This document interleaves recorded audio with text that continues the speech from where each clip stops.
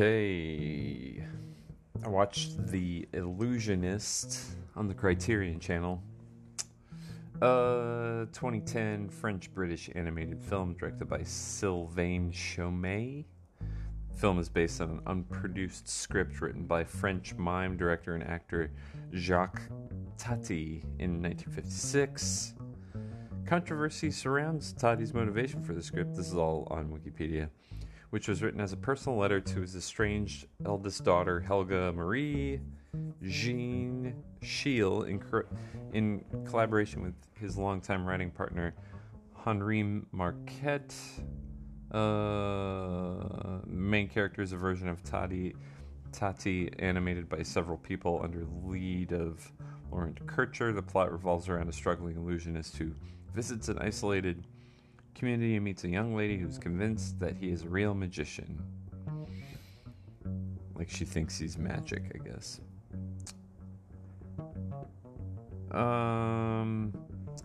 Yeah, this movie was really good. I thought I had seen it, but I think I was conflating it with Triplets of Belleville and some of those other movies like that.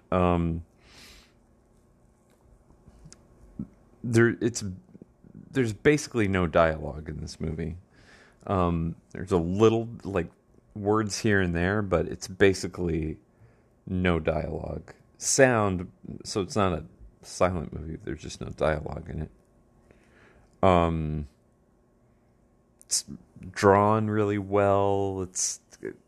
You moves along at a good clip. And because